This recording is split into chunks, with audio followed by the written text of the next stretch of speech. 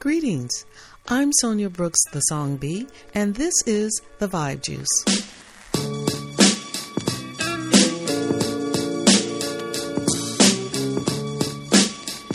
Welcome to The Vibe Juice. Thanks for vibing with we. This is episode number 36. I'm your host, the most, Song Bee, in the house, and we have Ali R. Rashid. Welcome, brother. As usual, I hope your past week has been pretty good for you. How was yours? Real good. You know, I'm checking in and checking on new things, new innovation, a lot of transition going on. This is a time and period of transition from, it's all in the environment. We're out of Mercury's retrograde as of the 30th. And there's been a lot. Oh, did it? Oh, okay. Okay, I'm not. Whatever that means. Yeah, whatever that means. We'll have to, we have to look into it to see how it impacts things for the next 30 days. But anyway, so with this episode, we've got a few things to cover from Swamp Juice on national levels. You know, we do our regular Disrupting America and some good booty juice for y'all. And we're going to bring it on down local. And local for us means you Californians, the Bay Area. Bay Area, the Yay area. So lately in Swamp Juice and politics across the nation, we had there's been a big issue in the news between the Republicans and gubernatorial? Did I say that? Gubernatorial races. We had New Jersey and we have Virginia. And Virginia was always known as a swing state. And with that being said, Biden won in 2020 by 10 points that swung his way. Now, as of the past week, it has swung the other way. So what we see now are red alarms ringing for the Dems. What does that mean? Okay, Youngkin is the current governor, or the newly elected governor. A little bit about Youngkin because I didn't know much about him. He beat the incumbent, which was Terry McAuliffe. Is that how they pronounce it? McAuliffe? Okay, that's it. McAuliffe. I didn't know it was McAfee. Anyway, McAuliffe. And so Youngkin is a Harvard grad, a businessman. This is a man of substantial wealth. And so... Connected to even bigger money. I'm sure. Bigger, even bigger. So this is a man who amasses of $440 million, and apparently on this campaign, which was financed largely by himself, he spent $20 million of his own money. Originally, it was to be 100% funded by him. Oh, really? But given as the race progressed and they got closer and closer, the Republicans realized that they needed to invest in this. So they put the pedal to the metal. Oh, sister, did they put the pedal to the metal? Because Trump was personally calling his top folks. Is that right? Money. Really, on his behalf. Right. His money.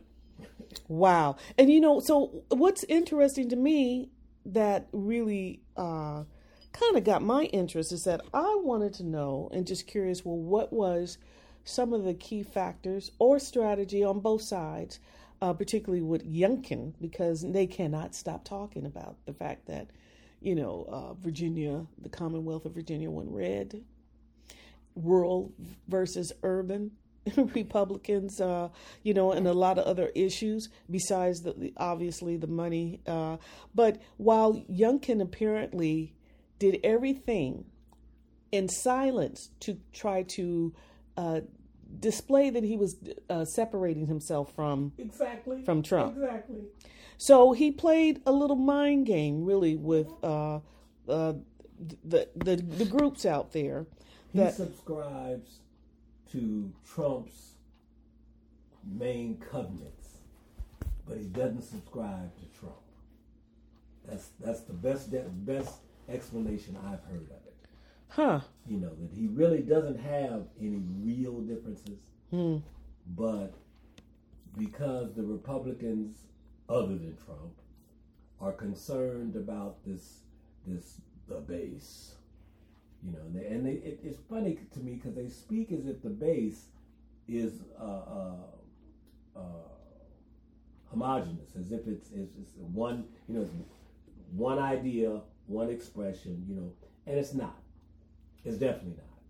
You know, you got the Lincoln Project, you got rural Republicans, you have a number of different organizations that are Republican and are seriously anti-Trump. Okay. See, so not only was he trying to walk a fine line between soliciting the Trump base, but at the same time, he couldn't afford to go too far that way because the non-Trumpers are growing and growing and growing. So, you know, I mean... Interesting. It had to have been a very demanding challenge. Because, you know, he didn't even... I don't think... No, he didn't. When Trump went to Virginia, he didn't meet with him. Smart. And didn't get on stage with him. Smart. See, and I think that's going to be something that's going to... The Republicans, the core Republicans, maybe not Trump's base, but the core Republicans are going to have to figure out how, for 2022 and 2024, how to walk that same line. Well, this is the whole thing. So this Youngkin has really stirred the pot. Oh, yeah. In a great way. Because as you said, Ali, reiterating what you just said, the point is that he did everything to separate, to try to make it appear that he was not embracing Trump, the man. Trumpism in the man, not being a Trumper, but the ideologies. And so thereby walking this fine line to make it appear so that he could speak to both sides of that line. Now, and I heard that one of his campaign strategists speaking on a show, can I give you the name? But he was saying that one of the things that Youngkin did was of course he's really bigging up himself, you know, but as a campaign strategist, but he says he spoke to everybody. This is what he's saying, his strategist. Oh, he spoke to everyone. He wasn't just trying to speak to this group, that group, and, you know, or deal with a big divide. People are tired of that. They're tired with those old same drag arguments. He spoke to, in fact, he targeted moderates. He won 55% of the Asian vote. 25% of blacks and Latinos. So, and this is so he played up the idea that he was not a politician, air quote,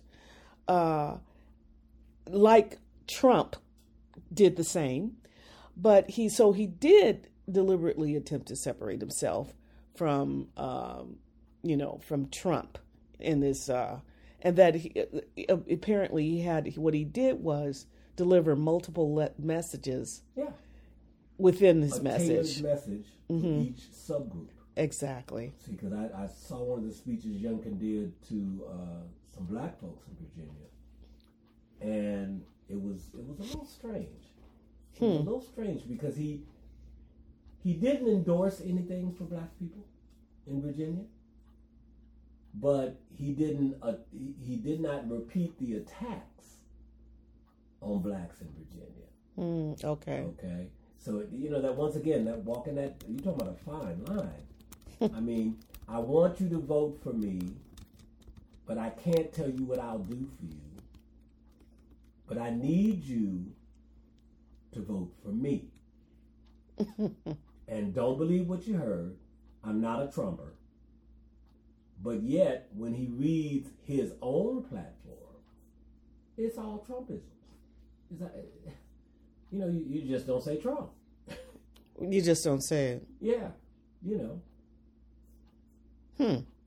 Now, are you familiar with who Winsome Sears is? I don't think so. Winsome. Okay, Winsome Sears apparently is a black African American female who is the Virginia lieutenant governor, and apparently she won that race. When was that? She won the lieutenant governor's race in Virginia, and let's see here.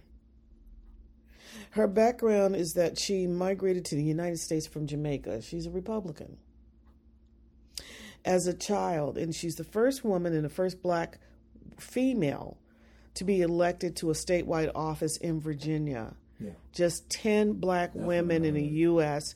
has ever held statewide office positions in Virginia. Yeah. So they're really like projecting, that like who are the black Republicans in Virginia? The brother that was, and not to interrupt, but just quickly. Yes. There was a brother that came, I'm trying to remember whether he was from Virginia or Maryland, a black senator, a Republican. Oh, that was a while ago. Wasn't it about, I remember him. I can't remember his name. Edward. I kind of remember. Edward Brooks. Was it Brooks? Edward something. Anyway, I was just wondering whether he was from Maryland or Virginia. Seems like it was one of those two. Right. Because he was close enough. Early, yeah. Close enough. So it's just interesting because now this whole, when you talk about black GOP, black Republicans, and who are they, their voice and how coming out, and when you look at Virginia, a state that is pretty conservative overall, Yeah.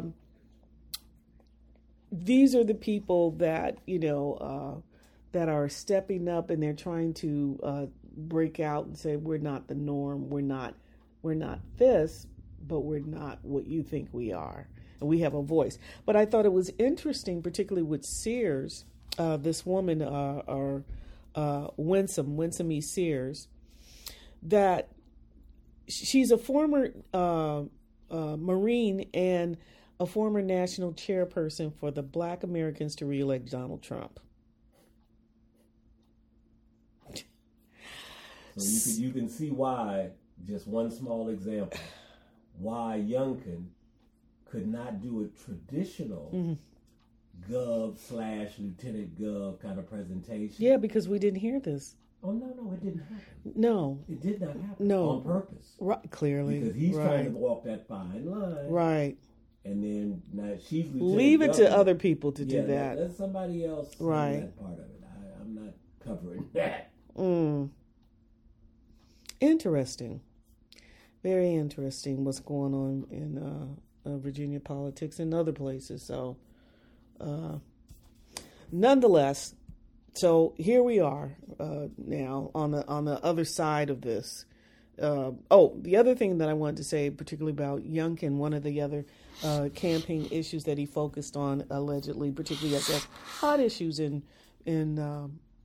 not just Virginia, and I'm sure in other places, because you can just assume that some of these other candidates, and particularly for 2024, will looking for ways to capitalize on what he's done, right? Exactly. So there was a good portion of his campaign that focused on education, issues like CRT, critical race theory. Apparently now in these places, in these hot, contested places, that is a real issue with the parents. I saw an interview that was done with Virginia parents, and even though the entire focus was CRT, right, critical race theory, the only place in Virginia where that is taught is at master's level. I think I heard something about like that. it was interesting because the person interviewing these parents was really pro-parent, right? So she was asking, well, she's asking very direct, very well-focused questions. Well, where's CET being taught in Virginia? Okay.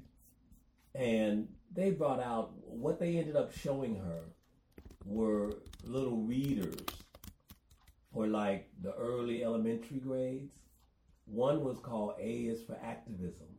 And what it was a what I would call engage in life kind of values for probably first through third grade, I think, in terms of their focus. But it said nothing about CRT. Okay. Nobody connected to CRT, which is almost exclusively at the grad, PhD, MB levels. But they showed that one. They showed another one that because it said, I think the title was I Am Queer or something like that. And they said that, well, see, this is programming them to the left's values. Now, it really was pretty soft. Okay. I mean, and I know we live in California. We're used to a much different level and approach. But the book really, it wasn't so much pro-gay or pro-LGBTQIA as it was open-minded thinking. So that, young people, especially in elementary school, where they hear a lot and they may not have a lot of people deciphering shit for them. And that's really what the little book she flipped through pages. See, this says queer. This says gay. The two women on the cover dancing. Right. I mean, come on. But it was interesting because the whole segment or presentation was supposed to be about CRT in Virginia. It had nothing to do with it, So sounds like. near the end of the interview, the interviewer asked him, she said, well, tell me, am I wrong? I in my research, I've located two master's level and one or two PhD level programs in the whole state. Okay. That have CRT as part of their curriculum. Okay, yes. And she said it wasn't a master's degree program for education, so they're not focusing on teachers. She said, so whoever they're focusing on, that's why I'm asking you again, where is CRT in Virginia schools? And basically, they had to leave it open. They didn't want to say no, forthrightly. They said, well, there's not actually, but it was just interesting how they were prepared for one type of presentation. And even though she was an excellent interviewer and was actually very supportive, she told me I'm very, very positive on pro-parent involvement. But her questions were just very straightforward. I mean, where's CRT taught in the Virginia school system? But, what amazes me and what really concerns me is the assumed threat around the concept of informing or teaching. And it appears that these parents feel that it's teaching children to feel guilty, accountable, responsible for things that occurred in history. I mean, this is kind of that's it. The assumption. That's it. And it is, to me, additionally interesting that what I think they're really saying is do what you're told. Follow what we teach you. Do what we say do. Do not open your head up. Because that CRT has been in the advanced academic world for a while. 30 years. Right. Okay? All right. So why all of a sudden now, and it's not a part of I don't know of any major school districts, that have CRT, actual CRT theory, right, in their curriculum. right. The people that study it tend to be researchers, writers, policy wonks, Right. People like that. And they can weave it or not weave it into their presentations or their positions they hold. But I haven't seen any CRT stuff. Well, even if there is some proposal, let's say and on a high school level, to make it, and I think one of the arguments, and I can't recall what town, city, and school district, was that maybe, let's say, there were some parents or some teachers that wanted to integrate it in their class under a certain topic of, let's say with history, American history. And it just went, like a wildfire that, and then all of a sudden there's this paranoia around disseminating any education or information around this, which is just insane. Because I think no matter what, when you teach, and we know, even with colonial thinking and teaching and training and education, which all of American, education is always has been around based on that. At the same time, you're not telling or teaching your children what to think or what to believe. Even if you teach the Holocaust, they want to admit that. They want to eliminate it. Any teaching about the things that actually occurred in history. Why? You know what? And okay, so let me just move on. One other statement regarding his platform, and I'm referring to Youngkin. Yeah. The other, in reference to education, was that he's opposed to altering the standards of advanced math and science. That districts in schools have done this under certain policies to achieve higher scores, and he says is dumbing it down, and making our students less educated. What I think, specifically around STEM. Yes. Okay. Science, technology, education, math, engineering, mm-hmm. Math. But I think, without saying it, what they're really saying is, those are areas that are dominated by other than white folks. Now, that white folks, of course, are involved, of course. Yes. But when you look at a UC Berkeley, which recently was reported to be one of the top universities on the freaking planet. Lovely. Okay. Stanford. Yes. Yale. Yes. Princeton. Columbia. Yes. Princeton. On at Harvard. On yes. and on and all on. Your Ivy Leagues. When you go into those departments, Cornell, you see American-born blacks, African-born blacks, Caribbean. When we're talking about people of color. Yes, people of color. Yes. And I think that part of that, you can't talk about advanced mathematics and say that you're dumbing it down. You know what I'm saying? The phrases don't hook up. Advanced mathematics right. is probably... You're dumbing down calculus. What are you doing here? Okay. But I think the real fear behind their concern is that they don't want that emphasized, because the top performers in high schools across this country and high schools around the world are tending to be people of color. So I don't want you can't have no heroes, especially in education. Mm-hmm. See, you have to accept who we designate are the top minds in the world.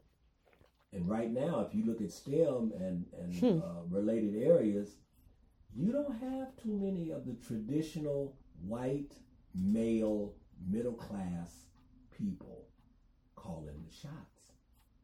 They're not calling the shots at NASA. Yeah. They're not calling the shots in several other areas. Because when I first heard that, he said dumbing down, and I'm like, dumbing down? Wow. How do you dumb down advanced math? Okay? Hello. You may be made to feel dumb, but there's no way to dumb that down. So to me, I was thinking, what would be your real fear of high school students, for example, who say 30, 40, 50% want to go to college? They're gonna have to step up. And one of the areas that America one of the ways that America falls far behind other countries, particular nations of color, is in STEM. Yes. And even here, if you look at who has the patents, like, the brother that did the patent for the cell phone. Oh. The sister that did the patent for GS locations. Oh, GPS. Uh-huh. I recently learned there was a sister that created the foundation of GPS. Really? And then 2 or 3 others who polished it and ran with it some more. Right. Okay. Which happens, right. So what are you really afraid of? Are you afraid that your students couldn't compete? Mm. Or are you afraid that they may have a different view of those people of color because they're in STEM and they're meeting them and they're the hot shit? So it made me wonder what was really behind not only Youngkin, Trump, and all the other idiots with this science, engineering, math thing. It's like, what? I don't. You're gonna not teach something to your kids because it's not you doing it?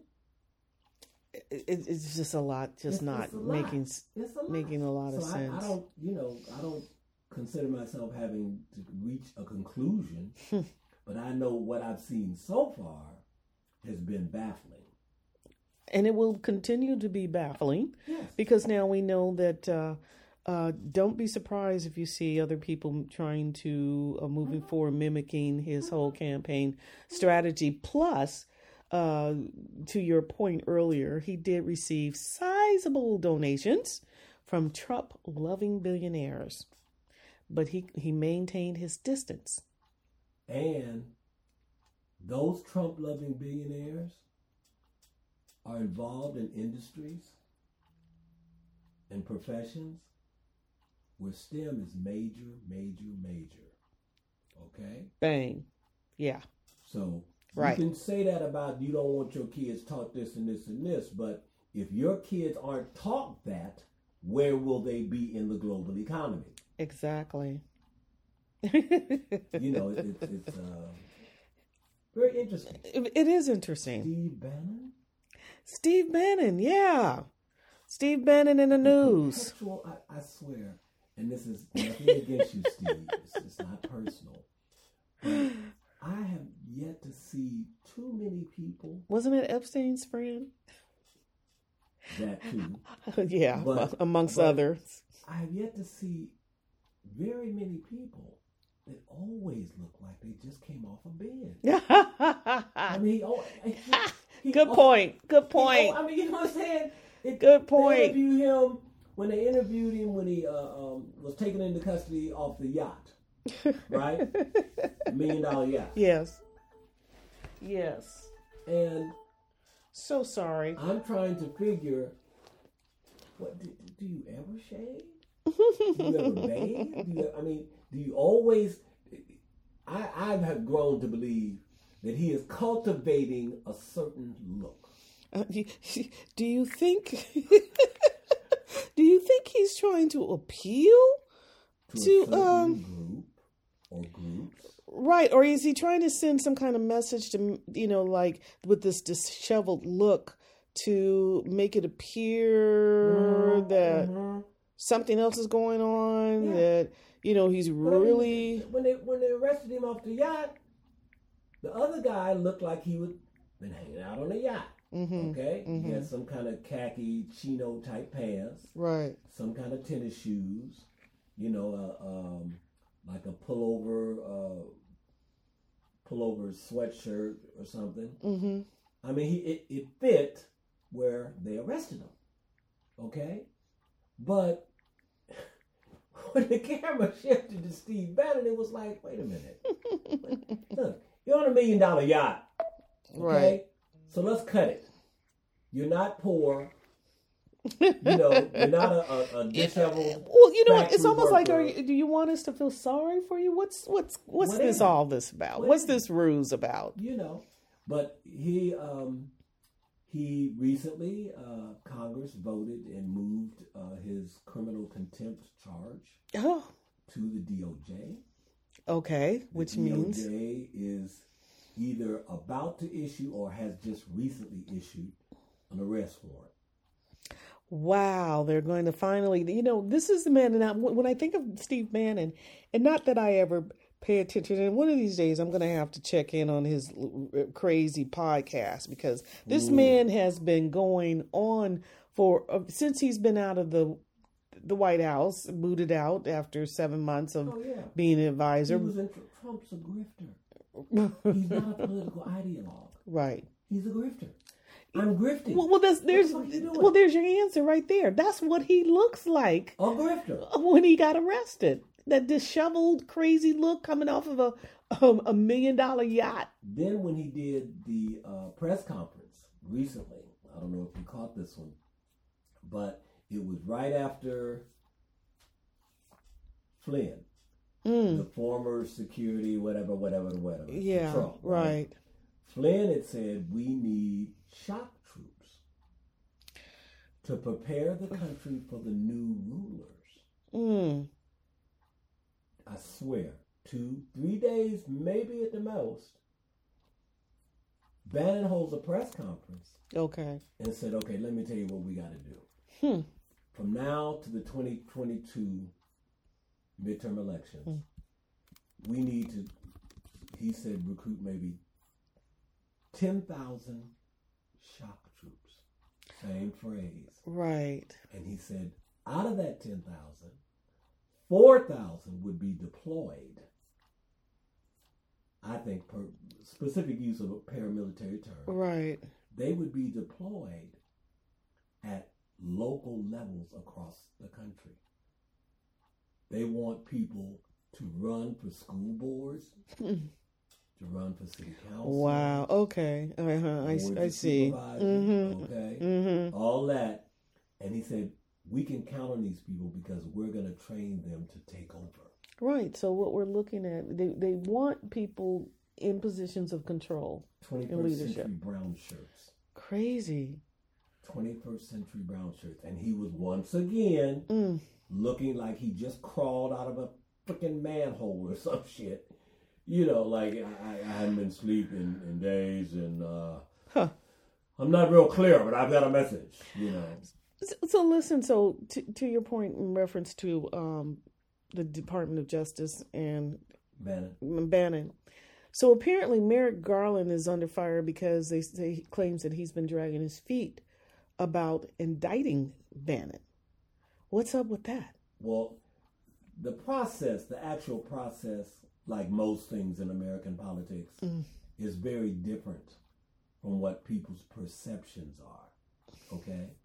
Because there's a guy, what's his name? I'll think of his name, but he's a former federal prosecutor. He does an online thing. Justice Matters. Glenn Kirshner? Something like that.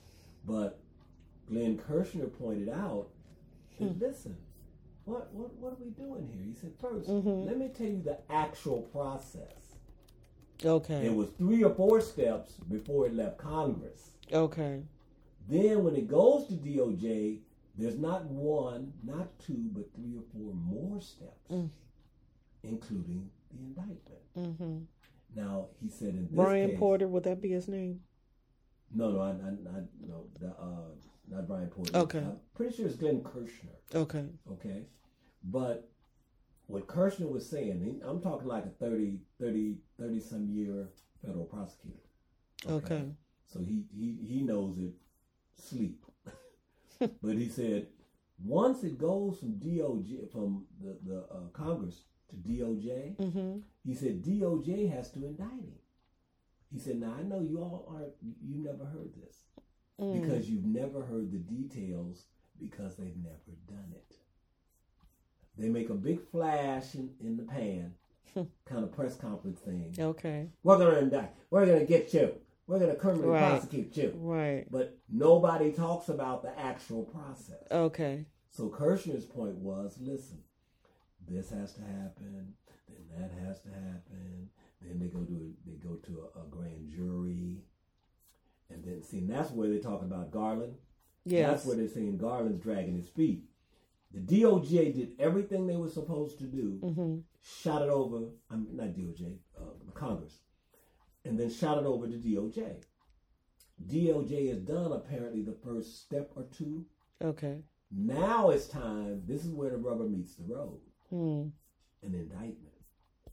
And the indictment would be, I think they call them finite, because in this particular case, it's not looking for what's happened.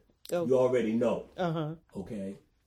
Congress has investigated it, passed it over to DOJ. DOJ's did a couple of levels of investigation. Okay. So the indictment would be what Kirshner was saying, would be a very open and shut kind of indictment. We don't need to decide, well, what did he do? Glenn Kirshner, you're right. Yeah, Kirshner. Political analysis. Yeah, what do you do, how you do it, blah, blah, blah. But Kirshner's point was slow but sure. He said because they haven't, because this has never happened. This does not happen.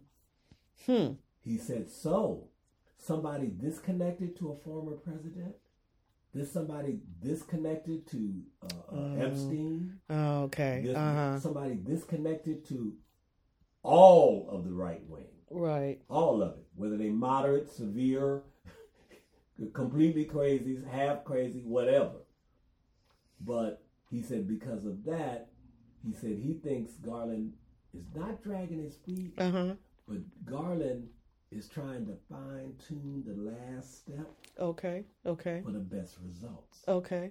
Because the last thing they want to do... For this to go the other way. And what was the point? What was the whole point? Right. Y'all can't even get a damn indictment. Right. And which would be... Congress that invested, because Congress, I think I heard 300 hours. People would like to see this happen swiftly, of course. Of course. And the problem is when the Democrats and the Republicans, neither one of them want to see one of their own hung out to dry. Right, but right. True. Bannon, I think Steve Bannon could end up being a Republican scapegoat. Yeah, I can see that. Because I hate to say it, but yeah. I mean, who better? Sorry. Kind of like when, Ray Charles could see that. It's almost like who better now. Stevie Wonder saw it too. Right. but that Bannon, the whole Bannon issue to me, I think to a certain degree, Bannon and all of his acolytes, followers, whatever you want to call them, they love the press and the attention the press is giving to Bannon. Because he can say and do things like that statement. When he said the word shock troops in the news reporters standing around him, you could see the effect. It was like, now that's what Flynn's ass just said. Huh. Y'all going down? No, see, y'all going down the wrong road. That shock troop thing.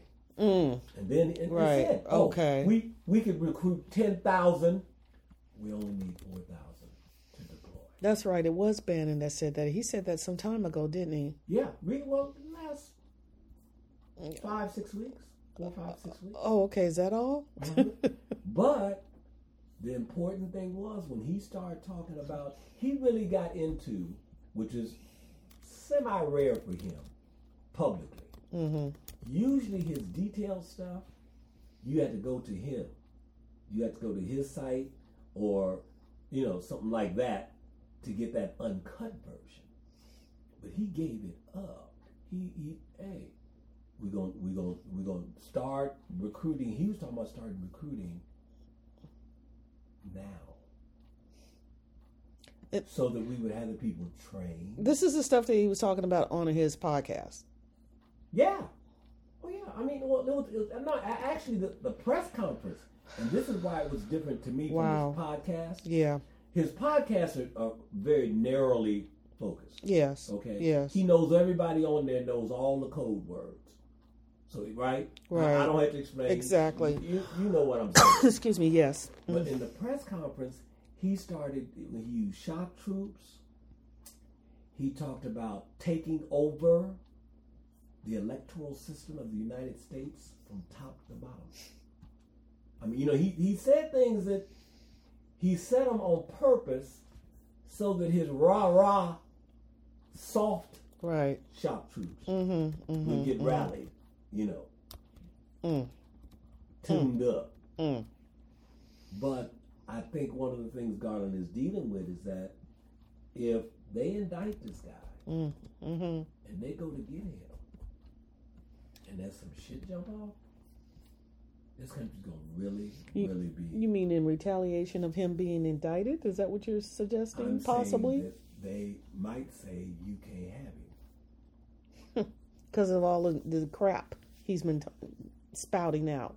And I think part of the reason he said shit in that press conference. Okay. I ain't never heard that man say that kind of shit in a press conference. When was his press conference? How long ago? This is early November. Okay. So we're talking September, October. Okay. But I mean, this is all very recent. I mean, I remember most of it because I saw this shit. It was like, what? Steve Bannon with a press conference? And it was only 2 or 3 days after Flynn caught hell in the media. Where his shock, we will have shock troops. Our shock troops will help take over this country. Because Flynn said that, right? That's right. See, so then when Bannon comes in with it, it's changed. Because now Bannon's talking a plan. Right. He's not just blah, blah, blah, blah, blah, blah. He's talking, we could train 10,000. We only need to deploy 4,000. My first question, what are you going to do with the other 6? Is that going to be your group that infiltrates? Right, that you just referred, what they need in certain leadership and decision-making positions. And this is crazy. A whole bunch of foot soldiers. See, because that's something this country's never seen. They've never seen the kind of shit that can go down when you have a pro-fascist movement. Because they reach out to, in Germany, I know everybody uses it as an example, but it's a truthful example. Right. The guys that were brown shirts were 12, 14, 15. 5 years later, they were grown men. And they were stormtroopers. Wow. So, and it's very disturbing because when you look at people like Kyle Rittenhouse, and I bring this up because he's about to go on trial. Perfect example. On trial. Yes. Right, on trial. Perfect example. Now look at the 3 men that Ahmaud Arbery. Yes. And I'm sure murdered him. Right. That was straight up a lynching. Yeah. 21st century was still a lynching. Disturbing. I'm jogging. You confront me with a shotgun and a rifle. Chase me down. And murder me. And then they tried to use some guy that was security at some housing development in that area. Yeah, because they allegedly have him on camera. They tried using him to say, well, we got it from him. We got it from him. He was a robber. He was a burglar. And the guy said, well, no, that's no. Let me be clear on what I said, okay? Because it's getting lost. They asked me, had there been any reports of burglaries in the area? I told them, like in the last month or 2 months, there was a couple of reports. He said he didn't say anything about man or woman, old or young. Yeah. What was stolen? None of it. It was reports. And if you get a paranoid community who actually believes that bullshit, then the moment they hear, oh, that nigga was a burglar. Really? And other people that knew him, including non-black people, like one older white woman, she said he's been running that route for quite a while. Right. That's not, he didn't just discover all of a sudden that route. In Georgia. One of those counties in Georgia. Where Stone Mountain is. Exactly. Yeah. Exactly. But anyway. Listen, I want to bring up, and speaking of Bannon, because allegedly Marjorie, your favorite lady, Marjorie Taylor Greene, she goes in reference to January 6th insurrection, in which Steve Bannon is doing everything possible to avoid going before the Senate. Anyway, so Marjorie Taylor Greene makes it her Florence Nightingale duty to visit the rioters in jail. Yes. And so she comes out, and apparently this is something that she conveys to Steve Bannon, but it's in the media. But she comes out saying that, attempting to portray these men, which is not new, as innocent patriots, claiming that she tells Bannon, number one, that these prisoners draw pictures of the American flag at 9:00 at night. They cry and sing themselves to sleep singing the national anthem. Oh my gosh, I know. So this is her quote. She says, "Last night I finally got into the deplorable jail in D.C., where these people are being held for months on end in conditions like I've never seen in my life." She tells Bannon on the War Room. She says she claims that the homeless people in Washington, D.C. and Guantanamo Bay live in better conditions than those poor patriots in the D.C. jail. That whole bullshit about Guantanamo Bay is another sickening fucking story. Because now you know that she, Bannon, Flynn, several others have said that patriots involved in January 6th are being secretly smuggled to Guantanamo Bay. Oh. These conspiracies are just... there must be a new drug. Over the moon. There must be a new drug. They must have come up with something new to pump their imagination up. Because that's... Come on, man. Oh, wow. I mean, and it just don't stop. Tick-tock and it don't stop. Ah! What can you say? Tick-tock and it don't stop. Well, with that, let's go into our next topic. One of our favorite, Ali, I don't know about your favorite, but it's mine. It's booty juice time. It's time to talk about that booty. That's arts, business, news, and entertainment. So, here's what I got. Now, and I'm bringing this up about the other day, since today we're recording this Saturday, so this was a Friday night.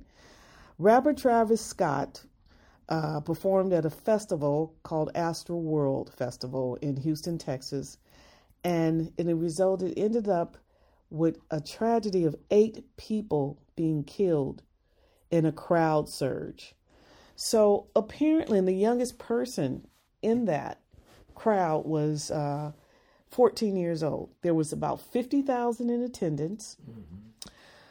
All I know at this point, based on what's the stories that's come out, is that people began... Well, actually, let me back up. In the beginning, people started spilling over and illegally passing the ticket checkpoints. They were just... coming in, climbing over all kind of things, coming in a crowd. Wow. And they started surging from outside before they even got inside the place. And so after people, I guess when Travis got on stage, it appeared to even be more of a panic. Yeah. And they just multiplied like crazy. And something else that's going around now today that some of the people are claiming, several people have claimed that they've been poked like with a small needle, either in the neck or whatever, and all of a sudden they're like delusional, they're super high. So some kind of drug had been going around, and somebody maybe thought this was fun and just poking people and getting it's also often a setup to mass robberies. Mm-hmm. Mass robberies. Okay. So that could also explain part of it. Mm-hmm. Mm-hmm. You know? It's crazy. Not just get them high, but get them high and basically out of control, to where it's very easy to do old-fashioned pickpocketing. Yeah. You know, or from pickpockets, purse snatching, and even what are they called to rape? Oh yeah. I mean, seduction. I mean, you that messed up. Yeah, but they often I think it's a little more often the point of it is crime versus sexual crime. Mm-hmm. I think more often because they people want to hit them and keep moving. Mm-hmm. Yeah. Look, I'm trying to hit 30 people. Hopefully, if each one got $10, I got $300. Real basic, old-fashioned crime with a new spin. Wow.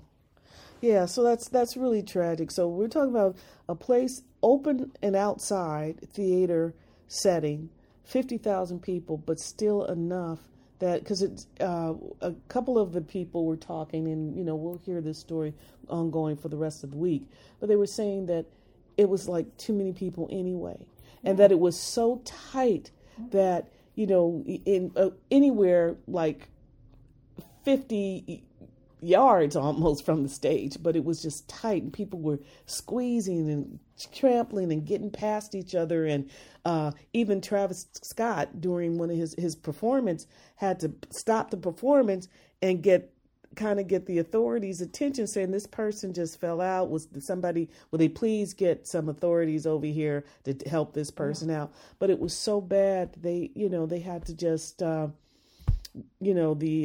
emergency had to come in, EMT just drive through the vehicle right in the middle to get to people. Yeah. Can you imagine? Yeah, I can. Haven't seen it a few times. Wow. Yeah. So, and Travis Scott, just for the sake of it, is the partner and significant other of Kylie Jenner, excuse me. Jenner. Yeah. Right. Who's Jenner? Right. And, so they're like, they're just a popular it couple. Yeah. On the scene. And as a rapper, he has, a huge following. And I think she just adds to that mix. Oh, yeah. Come on. Oh, yeah. I mean, talk about social media and the influence of that. Crazy. So this incident that happened is pretty huge and negative. It's very bad for Houston. So hearts go out to those people. And in fact, he did post a statement on Twitter, and I just want to read what he tweeted earlier today. He says, I'm absolutely devastated by what took place last night. My prayers go out to the families and all those impacted by what happened at Astroworld Festival. Yeah, so that very, very tragic. So hearts go out and to the families, and they'll sort it out. It's too bad. It's tragic, but I'm sure there's more to it, a little more behind it than just a bunch of tweens and millennials going crazy and Zoomers going crazy at a festival. But they're out there and they're pretty wild. So next in Booty Juice news, we have more bad news for the Raiders besides Rootin' Gruden. Earlier this week, Henry Ruggs, 22 years of age, ex-Raider. They already announced it. Anyway, football player had a fatal accident in Las Vegas. Now, 2 people were injured, and of the 2, 3, including himself, injured. And his passenger, who happened to be a girlfriend in the car. But the fatality was another party, a woman who was driving a RAV4. He smacked into her at 156 miles and kills her as she burns in her Toyota RAV. Miles per hour. Yeah, 156 miles per hour. Insane. So right now, Clark County is pending charges of DUI, reckless driving would result in death. He has a possible prison time up to 26 years. Yeah. 22 years old. Yep.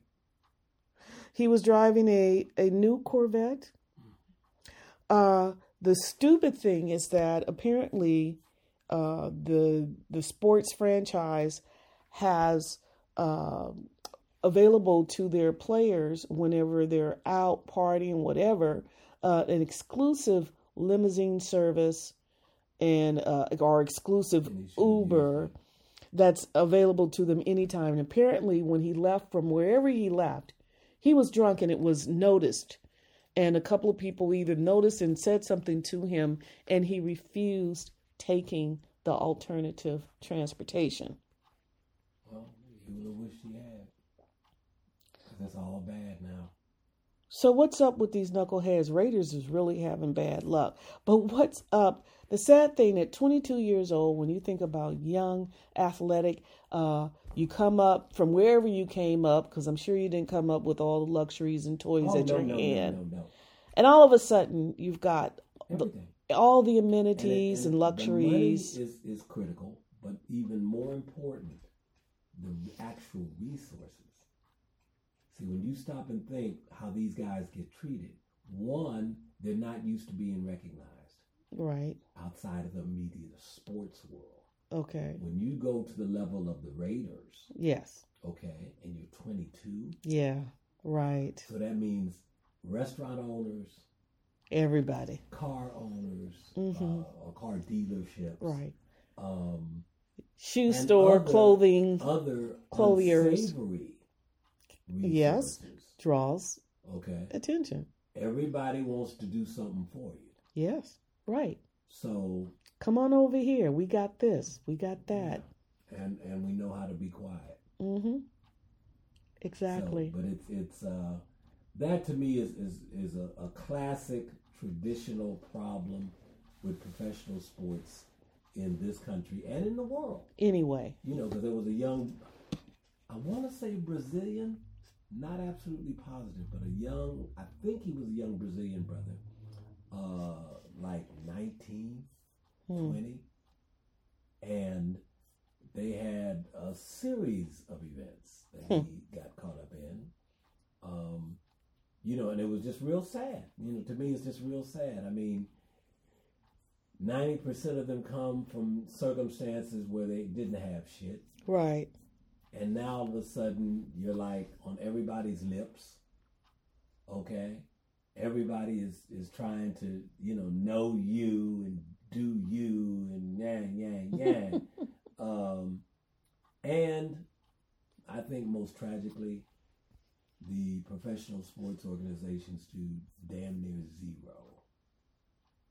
You know. Right, to and they kind of protect them. The source. Right. I mean, Clyde, what's that brother? The basketball player. Nickname was Clyde. Clyde I'll think of his name. I don't know Clyde.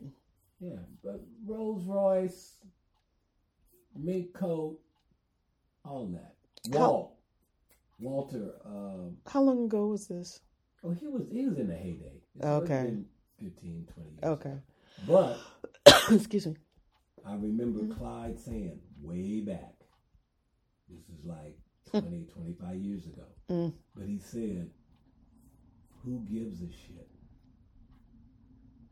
Do any of you? Nobody cares. If you muck up, you go to prison. You muck up in another situation, you could end up dead. Mm. With the first time in your life ever having money. But, Frazier. Well, Frazier.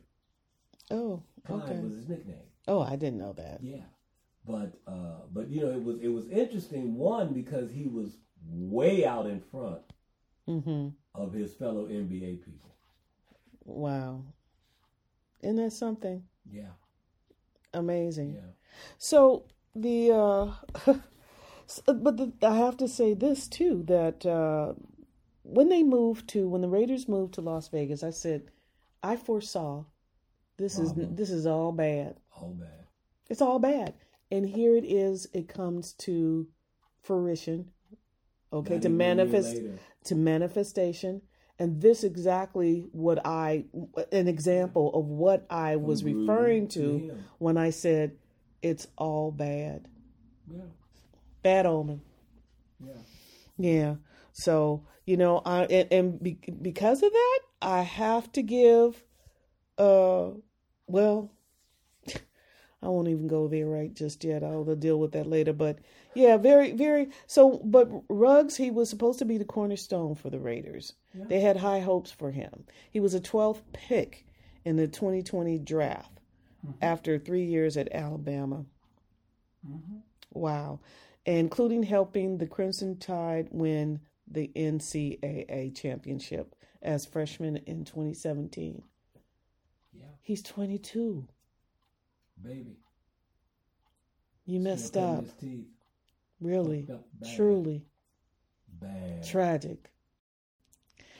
Okay, well, on with a little more uplifting news. I want to give a big heads up to the Atlanta Braves, who are now the Major League Baseball champions of 2021.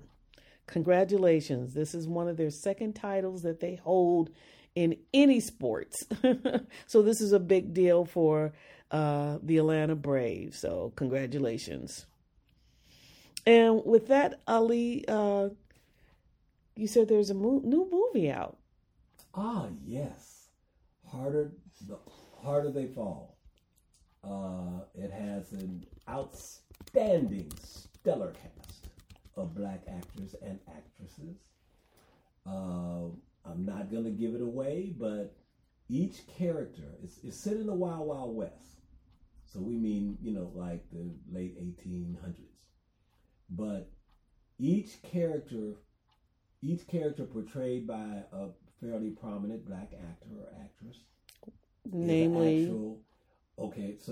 Regina King, I forget the name of her character. There was another sister, I don't remember her name, but she played Shotgun Mary. Okay. Who was a real black woman in true life. So these are all really true these people. Are all true characters. Oh, wonderful. The okay. Storyline is not extensively developed, but I think everybody was so juiced to get everybody, on the set, and it's really an outstanding cast. There is a storyline. It's just not as developed as you may, Westerns don't typically have the kind of storylines that rom-com and other movies do. This one has a little less than you may be expecting, but it's a shoot 'em up. Okay, so straight out shoot 'em up. So the cast includes Idris Elba. The person you're referring to, her name is Zazie Beetz. Regina King, and Jonathan Majors. And Lee Stanfield. Okay. I forget the brother's first name. Stanfield is his last name. Okay. I've seen him in numerous movies. Okay. Yeah. So, maybe on the next gathering, we'll have to talk about it. I have not seen it, but you've seen it? Yes, I've seen it. Okay. And it was released, today is Saturday. It was released within the last 5 days, but it was also put on streaming at the same time. Okay. So my family found out, and I walked in the room, and the movie had started. Okay. It was on. Well, IMDb gives it a 3 out of 5 stars, so I'll have to see it for myself. Yes. And we'll discuss. Yeah, and I forewarn people, it's not as highly developed or as nuanced as something like, for example, Unforgiven, that Clint Eastwood did, which was one of the top-rated Westerns in the last 10, 15, 20 years. But it's excellent nonetheless. Okay. And I think, if people just keep in mind that in my lifetime, I've only seen maybe 4 or 5 black Westerns out of all of the movies I've consumed. So I think it's I think it's an excellent movie. Okay. I think it's an excellent movie.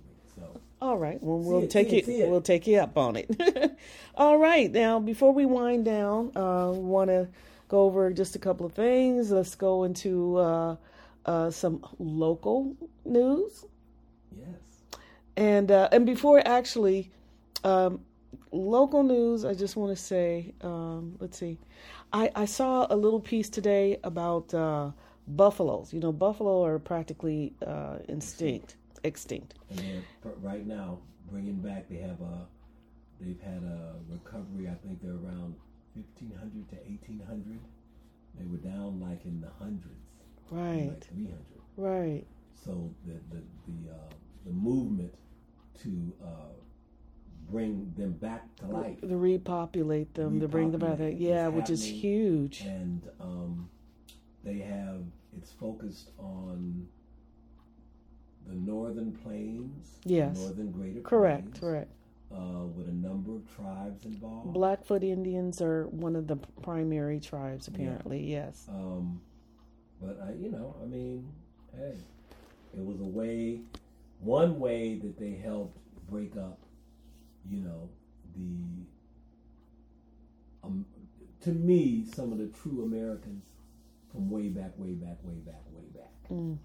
Mm-hmm, okay, mm-hmm. Way before y'all left the caves, way back. Mm-hmm. And a lot of people don't know it, but at one point there was a Congress, all that Congress of all of the tribes from Alaska down to the tip of South America. They referred to as the civilized tribe. That was after the colonial, arrived, and and they recognized that because they were organized. Yes. Yeah. And structured. And flags, tribes, values, all of that. All of that. Holidays, all right. That, Mm-hmm. So, but that's. So that's a wonderful thing, and that's in the light of. When we talk about climate change and so forth, but just seeing something on the positive side. I brought it up to say because I think about 12 are being raised at the Oakland Zoo. Yes. Which is a wonderful thing. A local thing. Yeah, a local thing. So big up to Oakland, Oaktown, for participating in such a wonderful thing, to bring life into the world. And also, Bay Area Indian tribes are involved with that effort at Oakland Zoo. Okay. So that's even better. Awesome. And Ali has something you want to share, and maybe you will give us a little subject, a little brief intro what this is in reference to. So in giving this to you, the audience, I viewed a video that my councilwoman, Carol Fife, 3rd District City Council, City of Oakland. I viewed a video she did on October 3rd, I think I saw it maybe the 5th, about her decision not to run for City of Oakland mayor in 2022, and why. The message I got from the video was that if you live in Oakland, and this is probably true of most cities this size or a little larger, maybe not true as much in a New York, San Francisco, LA, humongous cities. But at Oakland, at just a hair under 500,000, I think it's far more representative of what a lot of people experience at the local political level. So I wrote an op-ed article. I've submitted it to Paul Cobb, publisher of the Oakland Post. It is not a campaign piece for Carol Fife. She's my city council person. I've always supported my city council person. I just find her particularly refreshing. But anyway, let me give it to you. I recently watched a very powerful video from my councilwoman, Carol Fife, 3rd District, and this article is my response to her message. First, I encourage 3rd District residents who feel disconnected from the reality of our city's politics to contact Councilwoman Fife's office and get involved in some manner. She of course is listed on the City of Oakland website. You can get her staff, her email, phone numbers, all of that stuff there. You can learn about any issue that concerns you and get involved. Her video presentation will enlighten you about why you feel the way so many of us do. Do you know why funding has been received to address the issues that sadden and anger so many of us, yet we see no substantive progress of change? Secondly, I strongly advocate that each of us, as residents of the 3rd District, become knowledgeable regarding the organizations that operate in our district. Do you know which organizations serve what populations in your district? Third, my goal with this article is to hopefully inspire my fellow 3rd District residents to stand up, become knowledgeable regarding the issues that impact your life, and get directly involved. Each and every one of us has a responsibility to contribute to the efforts to improve everyone's life. One result of getting involved will be that instead of just bemoaning the state of our city, we can actually make a contribution to the long-term improvement of everyone's life. Why have I seen so much federal, state, county, and city funding allocated to address major issues, yet seen so little progress made in addressing those issues? Why do administration actions so often frustrate and even defeat the work of our elected council representatives? We need substantial progress on numerous issues that have been allowed to fester like unaddressed sores on our lives. Lastly, a major concern for many of us are the most underrepresented citizens, the children, the seniors, those with physical and mental challenges, and so many others. Our work can directly impact their lives, change their experiences, and help them do more for themselves. We live in extremely challenging times, and I know what I'm advocating may seem huge. I do truly believe that many of our local issues require us, the everyday person, to do more than just work and pay bills. Given recent political developments across this country, the involvement of hundreds or even thousands of local citizens where they live will be a decisive factor in our collective future. I will not stand by and watch our rights, dreams, and futures reduced to rubble. I moved to Oakland in the summer of 1977 initially to complete my bachelor's degree and go to law school. I was also looking forward to working with the Black Panther Party after joining the Southern California branch in 1968 and being driven out by FBI COINTELPRO activities in 1969. Over the past 44 years, I've worked for Kerr, Supervisor John George, Oakland Councilman Wilson Rouse Jr., 7-Step Foundation, Neighborhood House of North Richmond, New College of California, Oakland Unite Violence Interrupters, Mandela Groceries Cooperative, and numerous other nonprofit organizations and small businesses. I've also been continuously active in local political campaigns. For the last 20 years, I've been living and working in West Oakland with a strong focus on providing services to the West Oakland residents who live and die on our streets every day. Stand up, get involved, and fully live your life. Thank you. Wow. Okay, that's really awesome. And Ali calls for people to take action. So stand up and make your contribution. And particularly, it doesn't matter whether you live in Oakland or you live in Brooklyn. This is the call for all people in their communities to not just be passive and sit aside to, witness or complain about the things that are going on.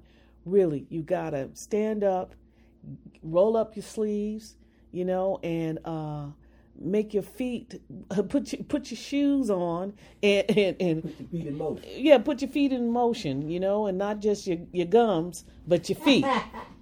There's a sister running for mayor of Buffalo, the second largest city in New York State.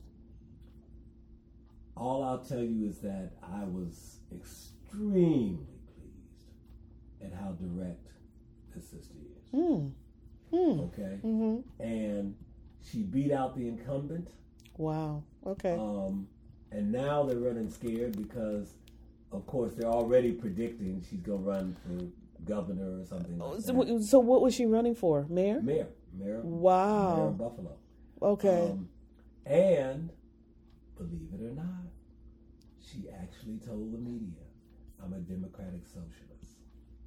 Okay. I believe that the people we represent are our employers. Her name is India Walton.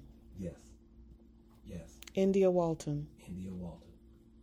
But I just advise you, if you got people in Brooklyn, or not Brooklyn, in Buffalo, or New York State, period, they may want to check this sister out because she's a very, very, very grounded, rooted person. Wow. And she, you know what? And it's nothing hidden. Everything. If you Google her name, everything comes up as democratic socialist. So she's a democratic socialist. So you could say, in some people, in other terms, they would call that a progressionist in a sense. Yeah. And outside of this country, democratic socialism is a major political movement and has been for 50 plus years. See, it's just here. They beat up everybody. You got to be Dem or Republican. Period. Yeah, and that's it. You can't run. Go home. But it's. Well, I'm glad that she's out and loud, proud and loud, and very, very well organized. Well, okay, and now in memorandum, before we close, we have to acknowledge and give a recognition and recognize. First, I want to say a local politician, and not as much to my disappointment that I've heard much about it, but to the Honorable Wilma Chan. Yes. And she was a fighter. She's a fighter for a long time. I don't remember her exact age, but I know she's been at it a good 40 plus years. Right. So Wilma Chan was county supervisor in Alameda County. She served this county for a very, very long time. I'm not sure how old she was either, but let's see, a little bit about her background. She was from Boston, Massachusetts, Democrat. She was educated at Stanford. That's where she received her grad. And she served on the Alameda County Board of Supervisors and also the California State Assembly. Yes. Yes. Right. And so she represented the 16th District, which included Oakland, Alameda, and Piedmont. Yes. And unfortunately, we lost Wilma Chan a few days ago. She was hit, struck, and killed by a driver. Walking her dog. Very tragic. Very tragic. But this is someone who was a trailblazer. Yes. Fighter. A fighter, stood up and refused to sit down. Refused to sit down. And so not sitting down. Yeah, so that's a hero. That's a hero and very tragic. But We want to recognize Wilma Chan for being just that awesome person who she was.